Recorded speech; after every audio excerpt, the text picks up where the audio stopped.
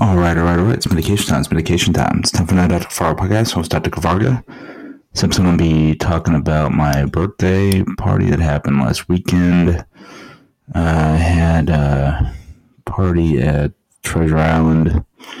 There, Friday night and Saturday night, about like 5 people came out each night, but a bunch of people flaked out. Everybody said they were coming Saturday, and like 4 people and a plus one friend that came. Like, literally, I had.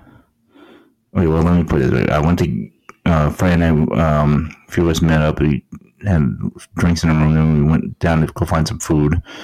We were going to go into Senor Frogs, but they kind of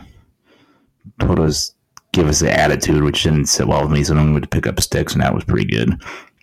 Then we went to Gillies, and Michael Austin concert was good. Then everybody left around 11:30ish. Then on Saturday, I was mainly just hanging out at the pool.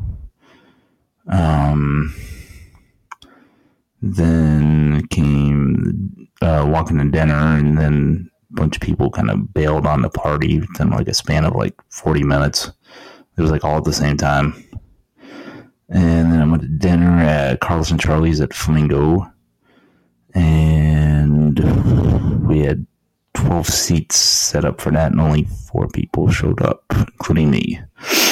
So it was kind of weird just seeing like the 8 seats there, because there were other birthday parties going on, and everybody showed up for those ones. So that kind of ticked me off. But Gillies was really good Saturday night, so that made up for it. And not the best birthday, but honestly, I don't like how it went down at all. The room was nice, and the concerts were good, but everything else was like a disaster. So hopefully next year is better. But I will give the hotel a good rating. And Gillies too. I did not like how Senor Frogs had an attitude. But yeah. Peace out, peeps. Have a good one. Dr. Fargo podcast being the first week per usual. Hope everybody's having a great week. Peace and love, peeps.